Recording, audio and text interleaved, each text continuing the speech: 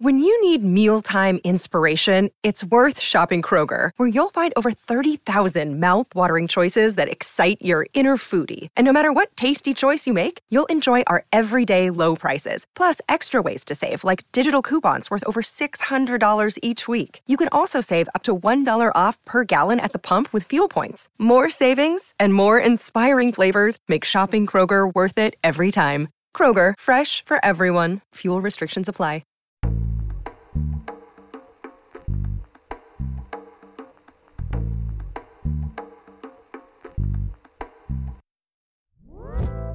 Hey everybody, welcome back to the Melanated Faith podcast. We are so excited to kick off season 4 with our first guest of the season, Jamie Grace.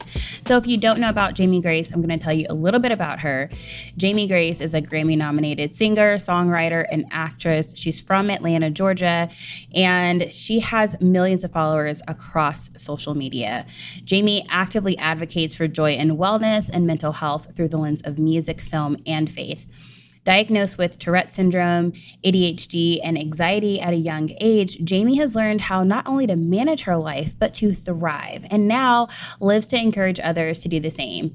Jamie chronicles this journey in her book, Finding Quiet. Jamie loves Jesus, her family, and tacos. So to learn more about Jamie Grace, head over to her Instagram page at Jamie Grace H. And without further ado, we want to welcome Jamie Grace to the show. So Jamie, to just kick us off, I want to talk a little bit about your book, Finding Quiet. You write fondly about your childhood, your family, and you talk about being diagnosed at 11 with Tourette's and obsessive compulsive disorder and ADHD. And I guess I'm wondering kind of what was that like as a young Black girl in the South, especially I think there's a kind of still a stigma or a culture around like, let's not talk about mental illness or mental health.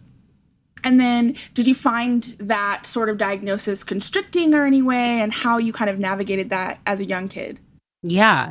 It's actually really fascinating because you guys are the first people that I'm talking to since I've gotten or maybe the first people that have really asked me more about the diagnosis since I got access to my medical records. I'm just a huge nerd, and I was just so curious. I was like, I wonder what they were typing on that computer about me. And so it's actually one fascinating fact about my medical records is that it says in there that I'm a white female. And that's, in no way true. And so I'm not sure, though, if that was the doctor or the nurses doing to help my case, because it's really hard to get a Black kid diagnosed in the 90s, early 2000s with anything mental health related, or if that was just a mistype because they were like, there's no way all these symptoms are coming up. Maybe it was another nurse that documented it later, but it's super fascinating. I was looking at it, and multiple times I referenced as a Caucasian female, and it kind of looks like somebody just went in and they were like, oh, this wasn't African American, let me update this file. But yeah, so it was hard to get my diagnosis. I went to multiple doctors. For those that don't know, Tourette syndrome is a movement disorder, a tic disorder, uncontrollable movements and sounds called tics, and mine were so severe that, what kind of a lot of parents typically think might just be, a bad habit or a nervous tic or something like that. There were leg twitches and arm twitches and all this stuff. So my tics were so bad that my parents said, we got to take her to the doctor. And then the doctor was like, go to a neurologist and all this stuff. And it was just typically just known for white boys or white males to be diagnosed with, ADHD or Tourette syndrome or things like that. And so I had a neurologist say that I had something called psychotic eyes, which is not real. I had all these different doctors be like, well, we think it's problems with her sleep. And so I was put through weeks and weeks of testing, all these different things that they just kept saying it could be, because every time the conversation of no, we think it could be a mental health issue, it was just shut down because of my race and because of my gender. And, these are things that were told to my parents' face. And so it was just frustrating as a kid. I just remember, at least once or twice a month having to go to these 4 to 5 hour appointments as like a 10-year-old and just sitting there and just being like, I've had to tell the same story 1,000 times. Like I've had to sit here and just let them see my body, borderline seize just for them to believe me, and it was just really frustrating. And so getting my diagnosis was very freeing and was very liberating. My mom is the one that technically diagnosed me. She printed out miles and miles long of paper, which that was a big deal in 2002 to like print that much paper. And she printed like all these websites from like Internet Explorer. She was like, look, I know what my kid has. And I had an amazing doctor in the state of Georgia. His name is Dr. Hunkos. And he was like, oh yeah, this actually makes a lot of sense. I finally gotten with a really good doctor at that point. So yeah, it was liberating at first. Of course, from a medical perspective, it ended up being challenging just because like there's no cure and then I had to deal with all the medication and everything. But just from like a personal standpoint, it was very liberating to actually have a name to what was going on and for people to actually affirm like, yeah, this isn't in your head. You're not making this up. Like you do actually have a tic disorder. So yeah, shout out to Black moms who are just like teach themselves medicine to advocate for their children. Seriously. So we're so grateful for that. So did you feel like that, like once you had a diagnosis, like culturally, like your family came around you, or did you feel like still like that there was like a stigma associated with saying, like I have Tourette's syndrome, especially I think given what you said about it being typically associated with white males? Right. Definitely my parents and my sister. I mean, my sister's my claim to fame, Morgan Harper Nichols, the poet. And so definitely the three of them were, very supportive.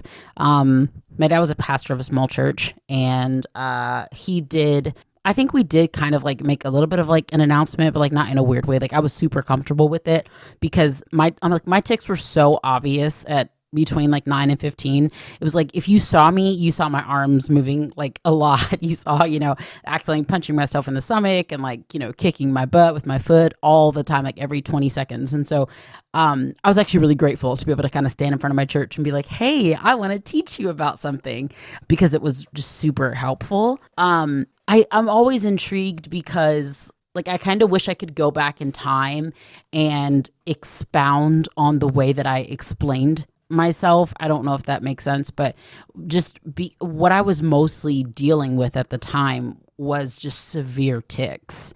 I was dealing with some anxiety and depression and ADHD as well, but that just wasn't even at the front of my brain at all because my tics were so severe. So I think that helped a lot with like talking to a Black church and talking to extended Black family, because it wasn't like, hey guys, I have depression, which I think is more of a trigger word of a negative connotation, which is sad that we have to even think that way. But it's like, because I was so visibly, something was up, I think it kind of helped kind of give them understanding a little bit. I definitely did have people in my life and in my extended family that made negative comments. And, I got a couple of comments that were like, well, as you get older, don't tell people that you have it because they're going to think of you a certain kind of way. Or, certain parents are like, I don't want you playing with my kids because it's contagious. It's not. They just thought it was. And I would tell them, hey, just so brain stuff is not contagious. And they were like, well, just in case. I had a few people think it was like a demon and stuff like that. My parents are just like, well, we just ain't gonna hang out with them then. So yeah, that's right. I think having protective parents definitely helped. But yeah, so I faced a little messiness, but I think because my family was just kind of like that, it kind of helped shield me from too much of it.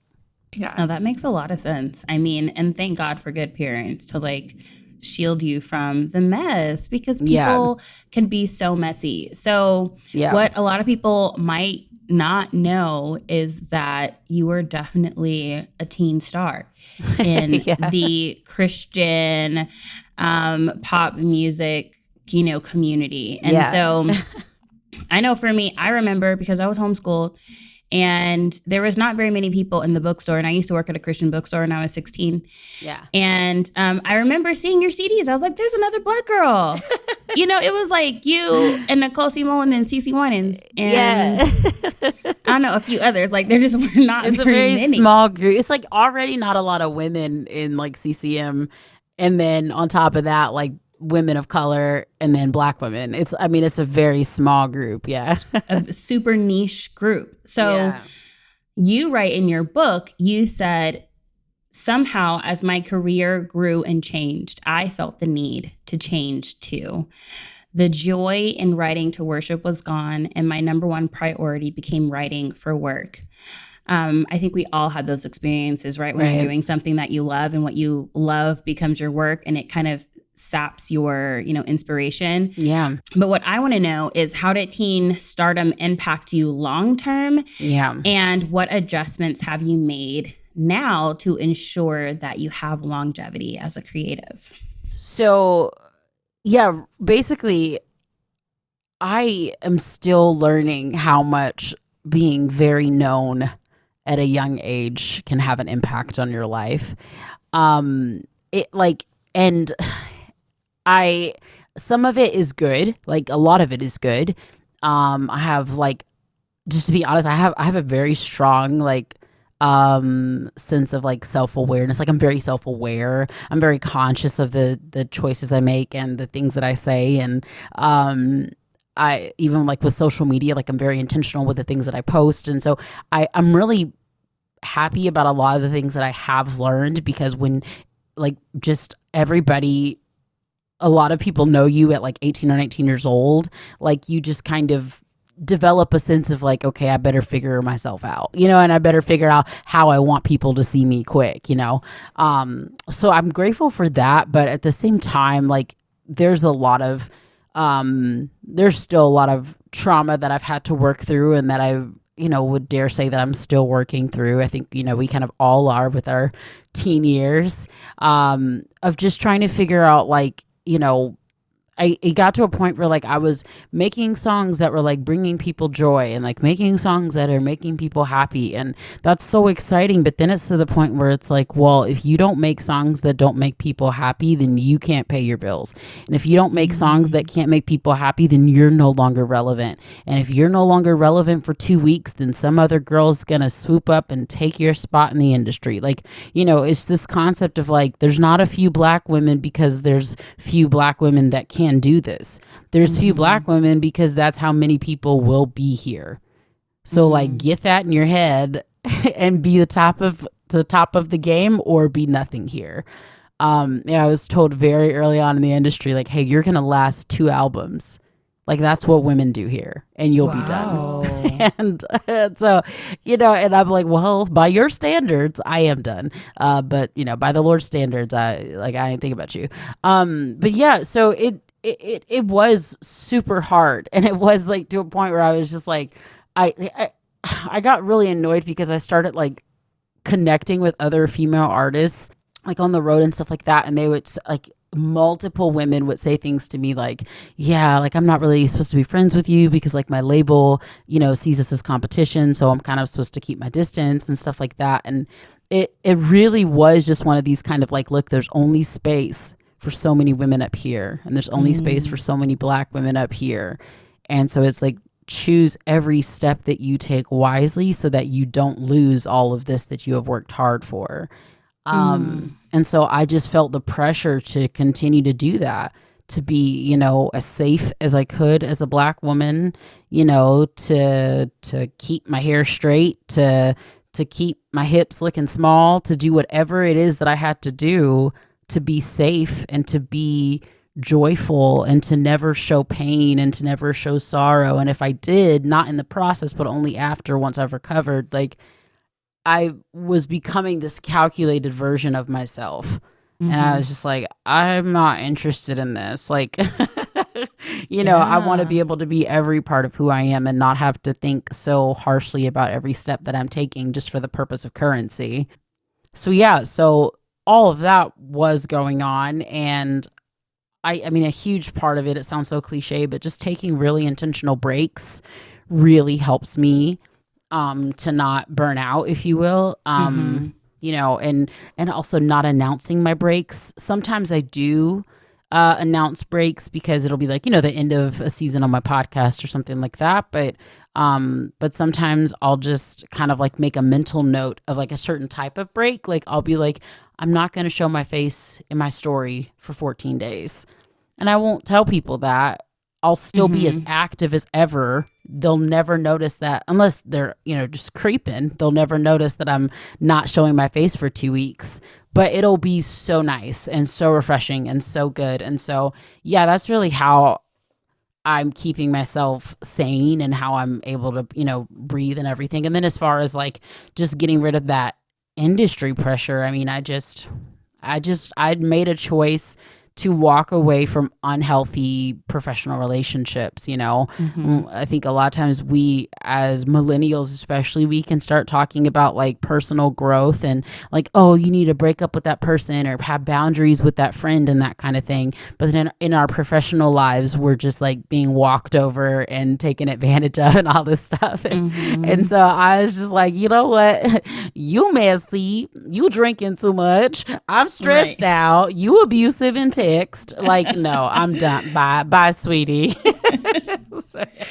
No, that's good. I mean, I'm just thinking about what you're saying about how, like, you know, just the pressure that Black women go through in terms of our appearance alone. Yeah. I mean, it is just so much that is expected for us to be accepted in predominantly white spaces. And all I could think of when you're talking, it's like, isn't that just like white supremacy to pit Black women against each other, right? To tell you how to look, how long your longevity is going to be in your career, and what to do in order to survive in this environment and be as successful and as they determine for you to be. And I think that is something that people oftentimes, I think, do not realize for us as Black women is the pressure. You know, if I change my hair, I mean, I used to change my hair on the weekends before work because I'm like, I want you to, we're resetting. It's a new week. So my hair is different, but it's a new week. So just, this is where we're at. And like, just the thoughts, like all the things you have to go through with your appearance, because you know you're going to have so many questions. People have thoughts about how you look and, you know, don't gain 20 pounds. You know what I'm saying? Like, I mean, this is just, it's just so unreasonable. Yeah. And then when you're talking about faith communities, especially those standards, I mean, it's just all very Eurocentric, and it does not allow Black women to be expansive in who we are and bring our full selves. So I'm glad you liberated yourself, because sometimes people are waiting for somebody else to liberate them, and you just need to liberate your own self.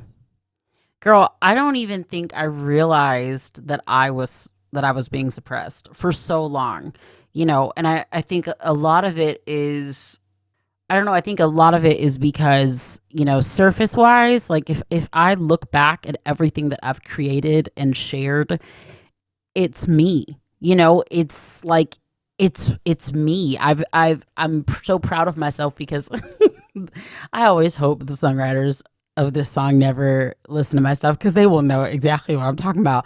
I'm sorry, y'all, but there was just this one time where I was supposed to do this song, and I recorded it and everything because I was just trying to be nice, which is so bad. I recorded it, everything, and I barely ever released. I've only released 2 songs that I didn't write in my whole 13 years, and I recorded it to be nice, and it was supposed to be released. And then like weeks before, I like made a phone call crying, and I was just like, I'm not trying to be mean, but the song is bad and I cannot do that. And so thankfully I said that because it helped me to be able to say this next statement, which is, everything I've released, I love. Everything that, if you Google, you know, any picture that you see of me or song you hear, like, that's why it was so confusing sometimes that I didn't know that I was dealing with suppression, because I was being my authentic self. But the issue is that there were parts of my authenticity that were being suppressed. You know, it's not that I was pretending to be this Southern girl that loves horses and Reba McEntire. It's just that I also wasn't allowed to say that I grew up east of Atlanta and and I grew up in the hood. Like I also wasn't allowed to say that. It was like it was like a cherry picking of the safe parts of who I am. And so liberation has felt so weird to me in so many ways, because it's like people will hear me talk about Juneteenth and they're like, oh, that's so cool to hear you talking about Juneteenth now. And I'm like, look, baby, I've been celebrating Juneteenth. I just couldn't tell nobody. So it's not that I was not who I is be now. It's just that I was keeping it a secret because you was going to be scared. Like, cause I was the first Black person you ever heard singing, so I didn't know what you were gonna say. Like, so it's weird, but I don't know. It feels good. It feels good to not be to not feel like I can only. It's very much a code switching situation. Like I was just like, well, when I'm here, I can only be these parts of who I am, and when I'm here, I can only be these parts of who I am. But now I just don't care. Yeah. No, that's really good. I mean, and I think that's like a common experience that like lots of Black women or women of color can identify with, right? Like you have like a work persona, and maybe you have who you are in your family and who you are at church. And I really think, one thing for Faith and I that we hope and that you're like helping us with is like, how do you show up as your authentic self? And like, knowing that there might be consequences, because I think sometimes it's like people hear, oh, you're doing this for acceptance, and it's like, no, literally I need to feed my family. So it's like, oh yeah, I want you to like me, not as an end in of itself, but so that I can make a living, and so that I can have access to like these platforms and stages, because otherwise it feels like, I won't be invited anywhere if I celebrate Juneteenth and I also like Tupac or Nipsey Hussle. So I'll just talk about Taylor Swift. Yeah, exactly. And Jeopardy. Oh, but I love Jeopardy. I do too. And that's what they try to do to my show. We'll let that go. But oh my gosh, I'm so mad about LeVar. Sorry, I'm taking us so left field. I'm just mad. No, so upset about that. And that it's a whole situation where, of course, here's an opportunity to do something new and fresh, and we're just going to stick with what we've always done. Never mind that Alex Trebek actually said he wanted a Black woman to succeed him. Literally. He made many different points, even gave a specific name at one point, yet it's like, oh, well, he's gone now. We're just going to... But see, this will tell you, this is a lesson. Y'all be doing too much. You put yourself in a position you're not well qualified for, and you mess up your whole bag. Seriously. Now the man is unemployed. When all he had to do there was sit there and eat his food. Seriously. Oh, come on now. That'll preach. I mean, just, let the process play out. And now you're sitting at home looking silly. Okay. Back on track. But I thought something you said was, like, really profound. And then it kind of built on another quote you said about, like, pretending that you weren't in pain or like stuffing those kinds of emotions down, because what people wanted was kind of this like happy, joyful Jamie Grace. Yeah. And they wanted songs that also mimicked that kind of wanting that kind of joy. And I guess my question would be, one, I think, how do you manage, showing up as your authentic self? Yeah. You talked a little bit about kind of setting your own boundaries. How did you come to that? And like, how do you protect yourself from kind of breaking down? And how do you have like some sort of internal, like, Jamie, you need to be real with yourself right now. Like, you're upset kind of warning signal. Yeah. I mean, I feel like, yes, I do have a warning signal, but I also have very honest people in my life. So, I've mentioned my sister, and, and she ain't got no kind of shame. And she's actually how I don't talk too much about the specifics of leaving the record label, but she really helped me through that process. I walked away from a label that I was with for a few years, and she was a huge part of my emotional stability through that. And so, I've been married now for 3 years. I became independent like 5 or 6 years ago. So that was for a much longer time ago. But like my husband now, like he's very much like, hey, you seem a little overwhelmed. Like the other day I was like producing like a song or something, and it just sounded in a good in a good way. Well, I feel like I don't have to say in a good way to y'all, because y'all know that I mean it in a good way. But it sounded a lot more ghetto than my other stuff does. And he was like, yeah. Like, you know, like my husband's like super black, St. Louis black. So he's very affirming of like when stuff is a lot more ghetto or urban, you know, that I'm working on, because it's just good to have those people in your life that are affirming when you're doing the stuff that's authentically who you are, and then also that are going to call you out when you're not. But I would say, I mean, this is like very, to some people this might sound elementary, but to me, I think it's good to stick with the basics.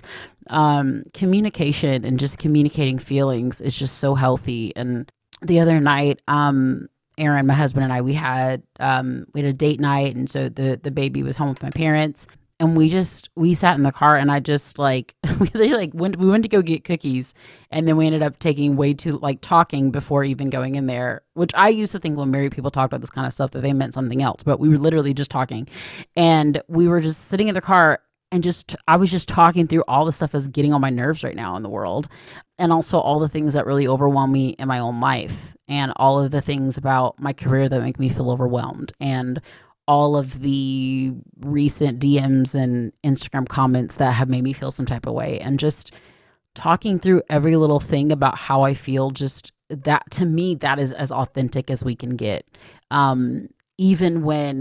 Even if we're not naturally feelers, if we're more thinkers or whatnot. I don't know if you guys are into the Enneagram at all, but like I'm an Enneagram 7. And so it's not even like my natural instinct to be like, this is how I feel. But I've just noticed that like that is as real as I can get is my feelings, you know, not my thoughts, because those can often deceive me, you know, not my plans, because that is usually a goal that I've not yet reached, not my hopes for other people or relationships with other people, but just how I feel. And it's just a good way to just kind of like check in with myself. And I mean, this is going to sound so preacher's kid cliche, but even like a couple weeks ago, I was really, my therapist, like she changed her office hours and stuff. I guess she hates me.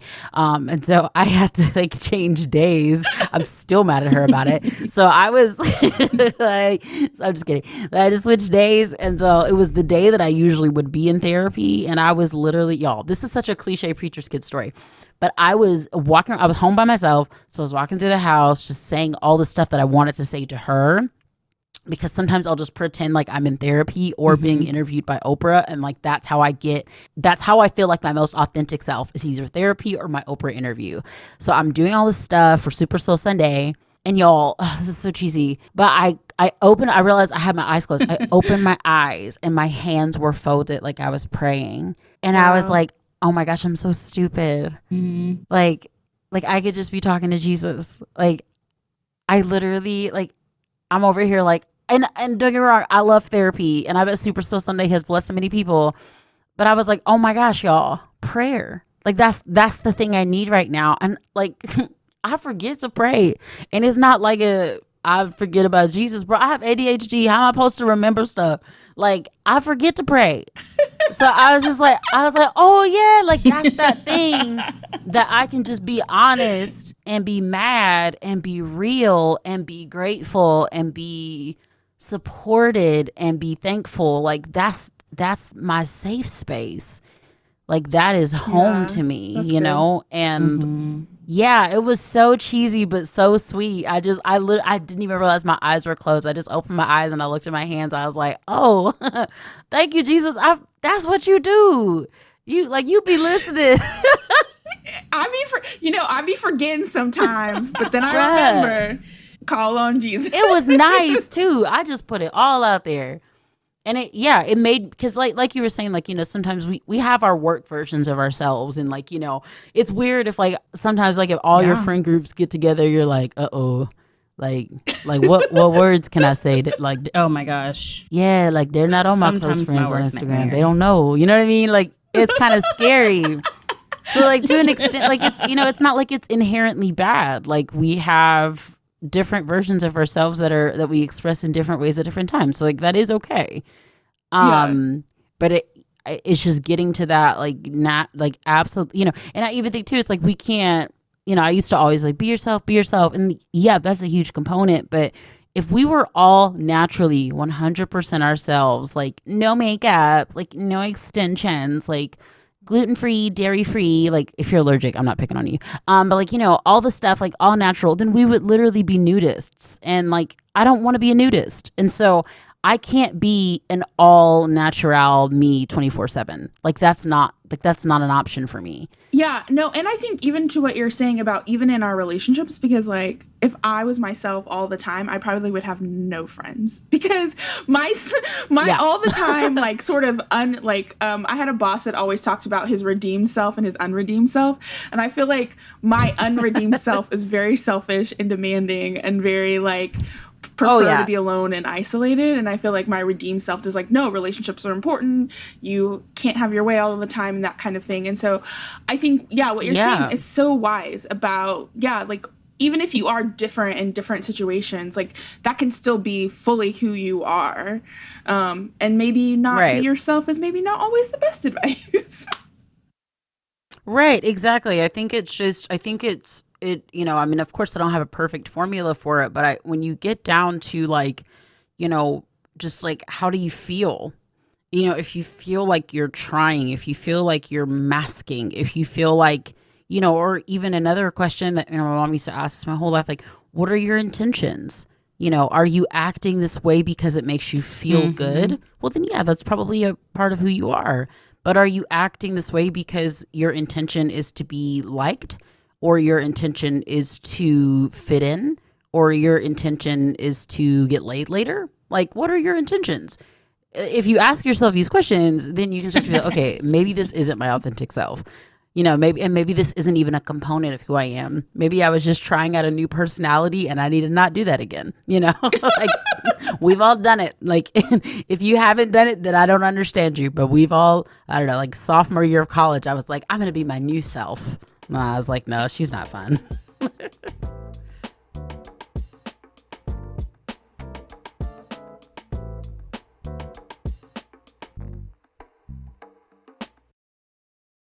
I mean, honestly, it's just one of those things. Like, I think it's just, whenever I think about that age when you're trying to like decipher, like, who am I? Who am I growing into? What do I want to be? Like, I just think it's one of those moments where we just all kind of have to like sift through that and process. And also, I firmly believe that different people bring out different parts and aspects of who you are. You know? And so there's certain friends that, you know, I call my turn up friends, where like, I know I can turn up with them safely.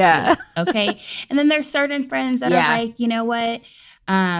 If they just want to relax, they're more quiet, we're just going to do something and be super, super chill. And there's friends that feel like family. So like, you know, it's a little, I can be even, you know, more of a full, you know, like version of myself, if you will, with people that you trust that are, you know, they're tightly with, you know, there's just different versions of people who bring out different parts of you. Girl, yeah. I know, like, I know what friend to call if my husband, he would never get on my nerves, because I would never say that my husband does that. But if my husband is getting on my nerves, I know which friend to call, because I know that she's going to have my back. She's going to support me. And then she's going to ask, what did I do? Like, she's just going to check. She's going to make sure, see if I contributed. But I also know a specific friend, and I would just say it. Her name's Kristen, because she knows her.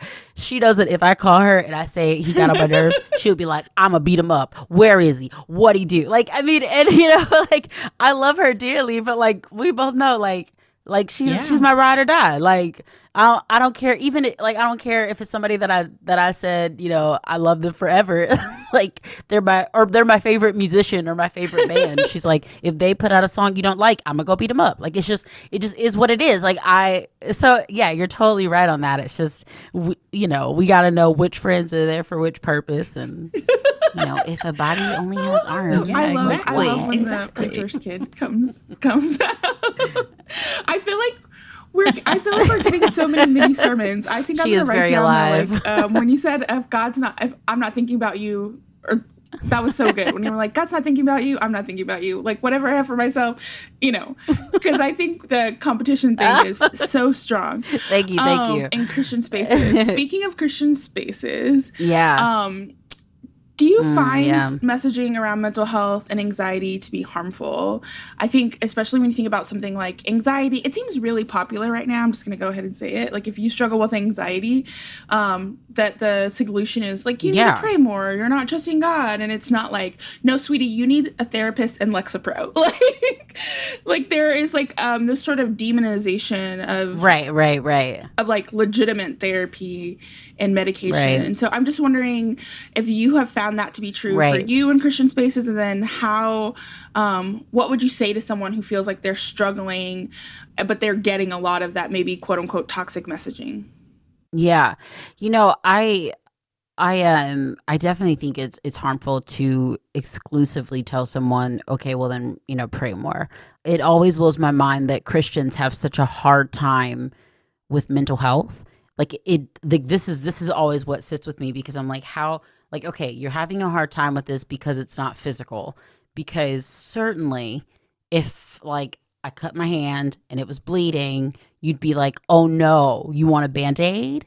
So if I tell you hey, I feel anxious, then why are you saying, oh no, you want to pray? It, not saying you can't pray, but it just blows my mind that Christians have a hard time processing mental health as an actual need, because yeah, you can't see it, but that's literally what faith is the thing you can't see. So why are we the people struggling with it out of all the peoples? That's our whole thing, is that we vibe with something we can't see. That's the whole thing.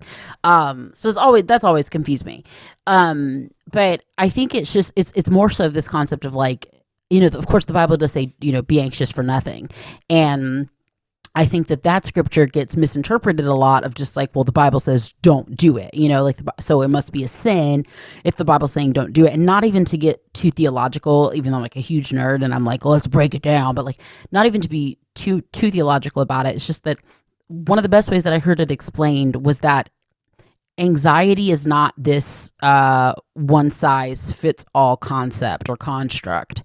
There is actual good anxiety. That's a thing. If you are walking home at night and it's dark and you hear fast paced breathing, and then you hear a gunshot, the feeling that you're feeling right now is called anxiety. And that is a good feeling, because it will help you go home and maybe not ever walk around at nighttime at the dark time all by yourself again. That's a good feeling that you're having, because it's teaching you something, right? I bet every psychologist that listens to your show was you explained that poorly. Anyways, but y'all know what I'm talking about. So yes. Anxiety is not an inherently bad thing. And I truly believe when the word of God is talking about don't be anxious for nothing, I think I don't think it's telling us, hey, you're sinning if you do this thing. I think it's just saying, I don't want you to have this thing. I don't want you to be afraid. It doesn't say you're never going to be afraid. It's just saying, no, don't do it. I don't want that for you. Yeah. But we live in a broken world, and I don't think Jesus wants people to get their, get in car accidents and to be paralyzed either. But it happens. And so we are the horrible people if we're just yelling at them saying, well, you need to pray it away and just pray that it stops, when it's out of our control. And so that's kind of the gist of my intro to it, if you will, of these are mental health is not something that people can just control or stop, in the same way that physical health is not something that people can just control or stop. People actually have anxiety disorders. And then just everyday humans, like you said, it's very popular right now because of a million different reasons, because people just feel everyday anxiousness, and they're told the extremes of either you better pray it away or oh, must be a tenfold anxiety disorder. And so, for somebody that is dealing with that and they're just I'm not sure, where I should go from here, because I feel like a bad Christian, or I feel like I'm not Christian enough or whatever, because I don't believe and I still... or because I believe and I still have pain or whatnot. The first thing I would say is get all up in the book of Job. Read the book of Job. You know what? Let me rephrase. Read the first chapter of Job. You don't even have to get through the whole book. I mean, you should. You definitely should. But just carve out half an hour. It's in the Bible. You might think it says Job. And it is fascinating. That man went through. like, spoiler alert, everybody gonna die, and it's gonna be sad. It's gonna get dark. But it's going to get so much better too. I think that book is so helpful to watch someone deal with anxiety, and to watch someone deal with depression, and to watch someone deal with loss and abandonment and isolation and rejection. Like, that first chapter was so pivotal for me, as a young adult. The next thing I would say to do, if you're feeling like people from the church are telling you like, oh no, you can't have anxiety, you shouldn't be stressed, like you can't feel isolated, whatever, is to read the passage. It's in the Bible more than once, when Jesus is on the cross. And there's a moment where Jesus says, my God, why have you forsaken me? Like, if Jesus is allowed to feel abandoned, if Jesus is allowed to feel forsaken, then you shouldn't have your feelings invalidated either. The pain and the fear and the insecurity that you feel from mental health complexities and anxiety and depression, those are real feelings. Those are your feelings. So sit with them. Don't sulk and don't idolize and, put these feelings on a pedestal, but feel them. Allow yourself to feel them. Because the only way that you're going to understand the privilege of joy and the acceptance of joy is if you know what the other side feels like. Joy is great, but like, have you ever had joy after sadness? Like, it's phenomenal, So those are kind of like the more, biblical, like connecting with your feelings, and you're being like accepting that it's okay to feel those things. But after that, of course, I just say like, there are some really great churches that are being really intentional about counseling services and things like that are free. A lot of churches have that kind of thing. There are also like actual counselors that you can connect to. I'm in counseling every week, and I love it so much. It's so helpful. But you can also do like group therapy. I'm such a huge fan of support. I'm such a huge fan of the village. The old-fashioned concept of just like, it takes a village to raise a child. And so I just think everybody needs a village. Everybody needs a godmother, a godfather, like, that auntie, uncle, that extra bonus person in your life that's praying over you. Like that viral TikTok sound that's going around right now. But I had a praying grandmother.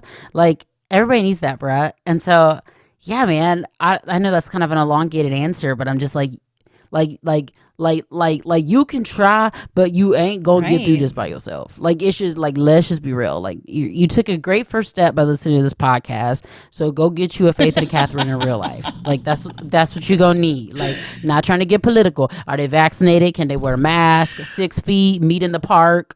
Like, something. That's good. You need That's to see. good. You need That's to see good. some people. Yeah. You need to see some people. That's so good. I just met with my therapist today. Absolutely love her. I've been working with her since I was 25, and no regrets about like having that kind of extra layer of somebody to help me not only get outside of my head, but like you just help me process through other situations, and navigate, life in the space that I'm in right now. I'm so jealous. You've had the same therapist for 5 years. Yeah. That's amazing. I've moved out of state. So like, typically if you move out of state, you have to get a new therapist. It just depends on like where their license is or whatever. Not all of them, but just like some of them. I mean, we'll talk more offline about some more things that I will share. And I will just say with that, though, because of the pandemic, lots of, I have lots of counselor friends that are taking virtual clients, and the BetterHelp and Talkspace, like.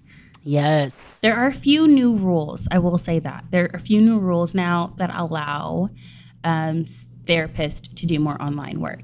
So there are some things that have definitely changed, especially because of the pandemic as of late. Oh. We'll still circle back. And I will also say this as a therapy encouragement, especially for Black girls. It's like dating. The first one you go to might not be a good fit for you. And so don't.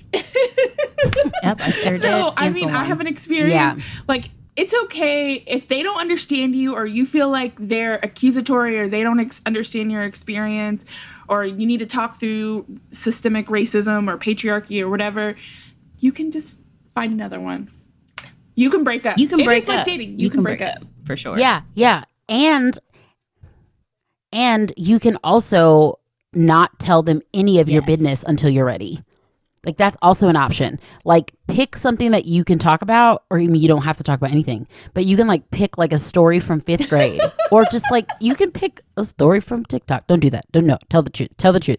But you see, like, because I am a natural talker, so I'll go into a therapist's office and I'll be like, listen, my period last week, and then they're looking at me like, oh, you ready? Like, you ready to talk about it? But you don't have to do that. You can just go into therapy and be like, so tell me where you got your license. Where'd you get your degree? I want to know about you. What do you have to offer? Yeah. And like y'all said, you don't have to marry the first one. Yeah, you can definitely interview your therapist and see if you're a good fit. I recommend that. You Don't can marry even the first ghost them one. if It you is have like dating. to. Don't marry the first one. You can break up. Ask them questions about themselves. They still got paid. That is the truth. No, this is good. I think that's so. No, this is really good advice because I've had so many friends, particularly Black females, work up the courage to go to therapy, because there's a stigma in our community, and they don't have a good first experience, and then they just like give up. And I just think like letting people know on the front end. I love your idea about like don't tell them anything too personal. Like pick a random story and just see how they do. Yeah. Yeah. Right. I mean, maybe this is a good theory too. How about we normalize picking 3 therapists, and then you just cancel once you figure out their cancellation policies, and then you cancel once you find one you like. Different people, that might not hurt. Like if you want to try therapy, line up a few different sessions and see which one works best. Yeah, and then you're like, Bob on Wednesday, he wasn't great. Good thing Sheena's tomorrow. No, I mean that's a good idea.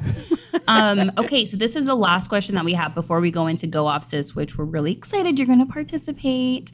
What are you hopeful for right now? There's a lot of things going on, the pandemic, mental health, et cetera, et cetera. Yeah. But what's something you're hopeful about? Yeah, man. A lot of things for sure. I'm just, I'm hopeful for art. Honestly, I listened to a Sarah Bareilles interview a few weeks ago, and she understands my brain a lot. I don't know her at all, but she understands my brain. And she said that she was looking around the pandemic and she was like watching all of her friends like make all this art during the pandemic. And she was looking at them like, I'm depressed. Like, what is wrong with y'all? Like, how are y'all creating right now? And I feel the same way. I was creating in the beginning of the pandemic, and I've still been creating, but I'm very hopeful about the art that is to come. I think the initial happenings of quarantine and things like that were a huge shock. And I think especially for people of color and especially for women, like we're at a place right now where we can't afford to be shocked, and we can't afford to be surprised, and we can't afford, not saying that we can't be, but we just can't sit there forever. And so I'm hopeful for the art that we're going to have to just choose to create. And I feel like it's becoming so much more of just like unity in womanhood, and especially in Black womanhood, is just so strong right now, and it's so significant. I've always, had Black friends and a Black family, but like I'm just feeling so much more like my whole life, anytime I was out in public with like a Black guy, so like my dad, most of my life, he would always nod at another Black man. Like that was like always the thing. They always did. I never saw that with Black women. It was like maybe sometimes there will be interaction, but now like there always is interaction with another Black woman that I see. And there's on social media another Black artist, another Black guitar player. I mean, it's like almost immediate. It's like, hey sis, how are you, sis? Like, you okay? Our family went to the farmer's market the other day, and this Black lady walked past us. She was like, hey family, how y'all doing, family?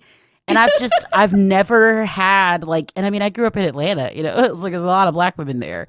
I don't know if we were all just going through our own thing, or maybe I was the one going through my own thing, so I just didn't notice. Whatever it is, I feel like there's a unity that's happening with Black women that has been like never before. I think we're all suffering and hurting in different ways for different reasons. And we're all at a point where it's like, look, baby, I can't make nothing for about 6 months. I'm a Venmo you. You do it. I'm going to push you to the top. And when you tired, baby, I got you, okay? And I'm gonna go make it, baby. I'm gonna go have another one. And when we tired, that baby gonna take over. Like, I just feel like that's kind of happening. And especially in the spaces of art and podcasts and stuff, like, I mean, like 2 years ago, I would never been invited to be on a podcast with other Black ladies. So I'm just like, this is new. This is new, and I like it. I don't know what maybe it's me. Maybe I was in the wrong space. Maybe I missed the invitation, but no, because nobody sent it. But I got it now, and I'm here. So we're glad you're here with us. We're glad you're here too. Jamie, you are delightful and incredible, and I'm so grateful that we got this time together. You guys, her book is awesome. There were so many great quotes we highlighted when we were reading her story. Thank you so much for sharing so openly and honestly with us. The book is truly a blessing. Of course. Everybody who listens to this podcast, I will be personally offended if you do not go out and buy Jamie's book wherever books are sold. But prioritize Black-owned bookstores. Don't forget.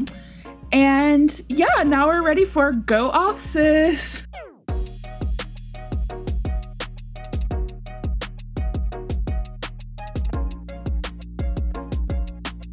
This is our favorite segment and yours.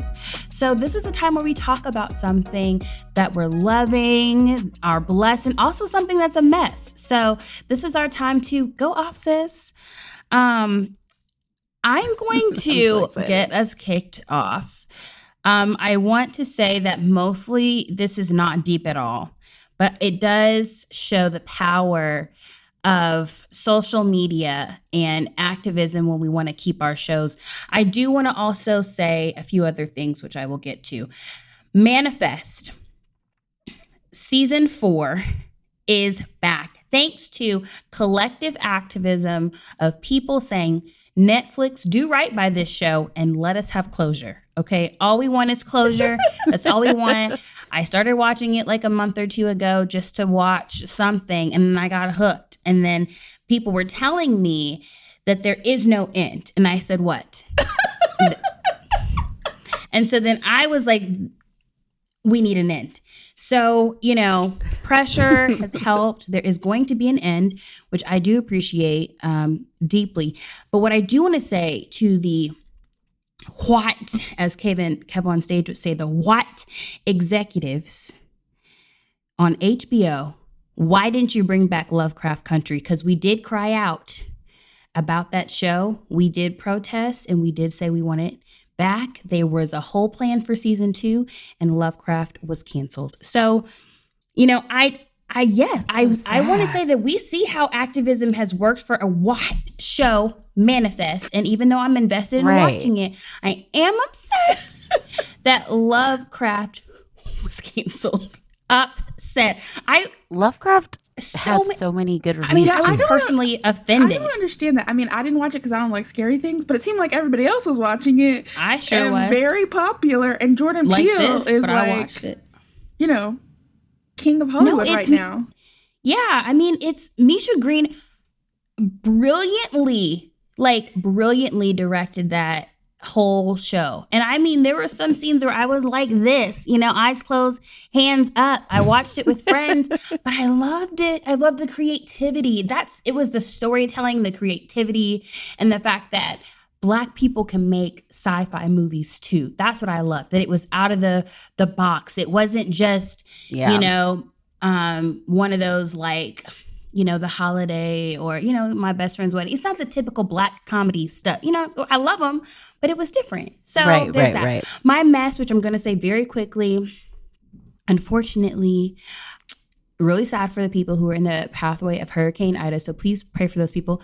It takes a really long time to recover from a hurricane. My dad's house flooded during Harvey, and it was just super traumatizing. So y'all pray, find organizations, people to donate to as these people rebuild their lives. I know that was a very quick turn from hilarious to tragic. But anyways, let's support those people and just, be praying for the people rebuilding their lives in the midst of a pandemonium right now. That was good. Okay, I feel like there are a lot of things that are a mess in the world right now. And it was very hard for me to pick one. I always like to start with my mess and end with a bless because, I like to be hopeful and positive, but especially in this environment, in this panini. So my mess, I will say this. For people that are pro-life, I really want you to think about an environment and a world where we encourage women to have children. We want that to be the policy outcome. We want that to be the outcome, but we do not want to provide health care for that child. We do not want to provide paid family leave for that mother. God forbid it be a mother, a Mexican mother along the border, or an or a woman from Afghanistan. We don't think about those women as much. We do not care that she cannot send her child to school because we refuse to wear masks and get vaccinated. We do not care that her child is being traumatized by having to do school shooting drills. And I just really would encourage the pro-life community to adopt a more expansive view, because I guarantee you more women would be willing and would be less likely to consider abortion if there were things like paid family leave, if they had access to health care and quality schools, and we did something about gun violence, and to care about refugees and immigrants, and not to be so selfish in our activism where it's just have this baby and then you're on your own. And so my mess is just for sort of the collective culture that puts so much pressure on women to have children, but does not want to provide any sort of support for women, both in the United States and globally. Oh, that was very succinct. I really was worried about that. Okay, my bless is very silly as well. Well, actually, okay, I have a mess that is silly, but I feel like it's an important statement. So I've been watching on HBO Max this show called The Hype, which is like Project Runway meets streetwear. Highly recommended. Oh my God, I need to watch that. Guys, it is so good. Offset is Cardi B's Offset is one of the judges. It's great. But I will say it is a mess that Paige, the only black woman, well, not the only black woman, one of the more talented black female designers, does not make it to the end. Her sort of whole aura thing is about how black creatives don't get paid as much or paid as much attention as white creatives. And when you think about streetwear, I'm just going to say that I would not think about streetwear without black people, without black culture.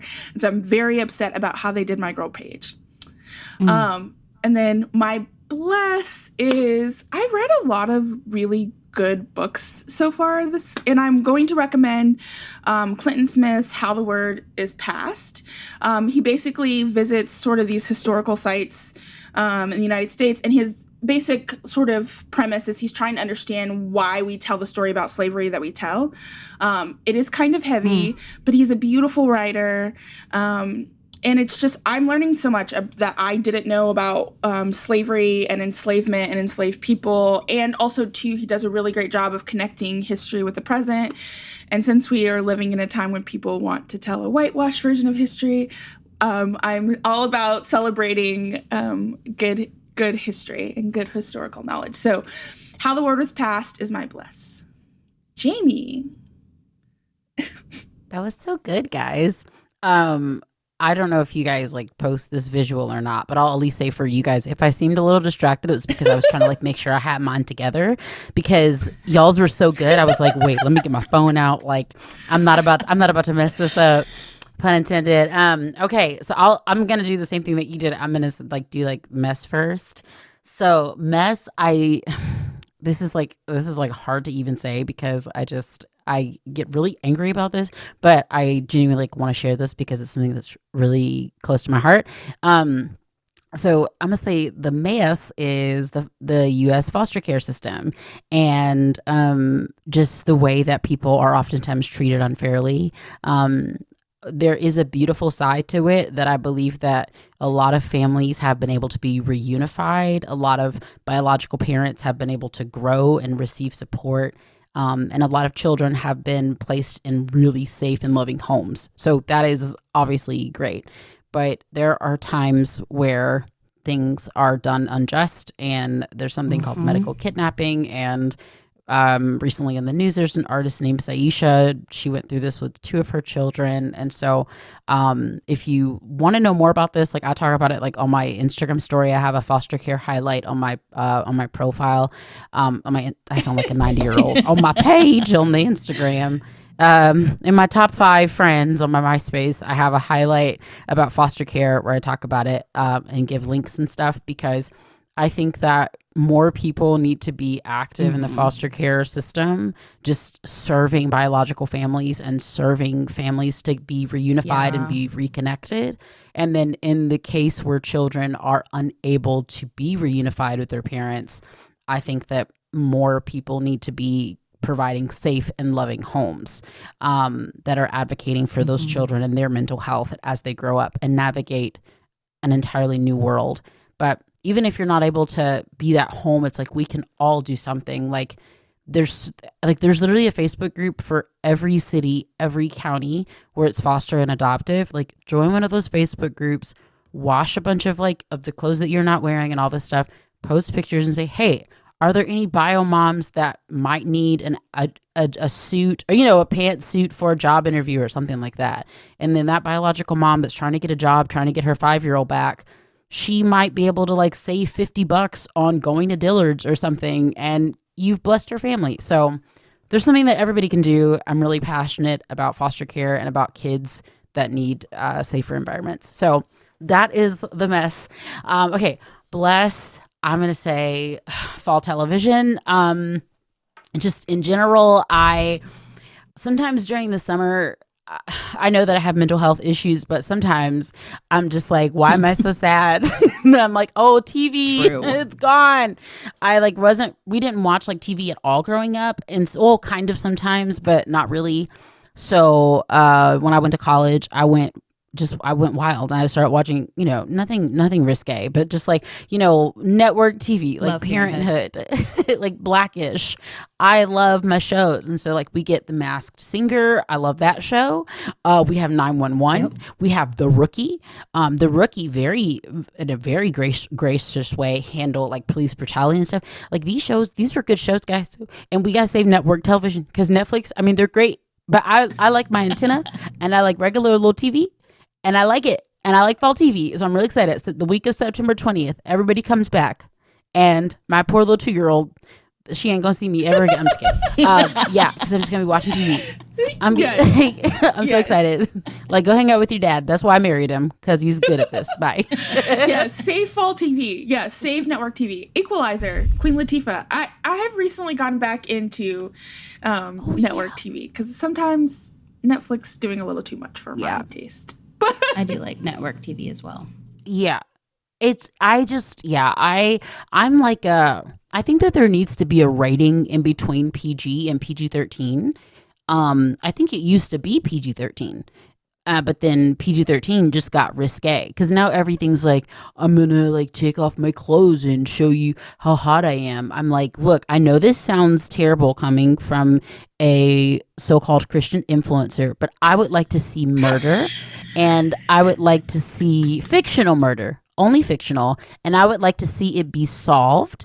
And then the murderer goes to prison, but also in a just way, and he's rehabilitized. And then it says, the end, see you next week. That's I don't want to see sex. I don't need to see that. No, I'm not trying to be funny, y'all. I'm married. I'll go have it. I would like to see murder. Oh my gosh. So that's what I'm here for. Law and Order's coming back. Excited about that. You're a girl after my own heart. I hate the serial. If you're not going to drop all the episodes at once, you need to solve the murder within the episode. Otherwise, I'm not trying to wait. Thank you.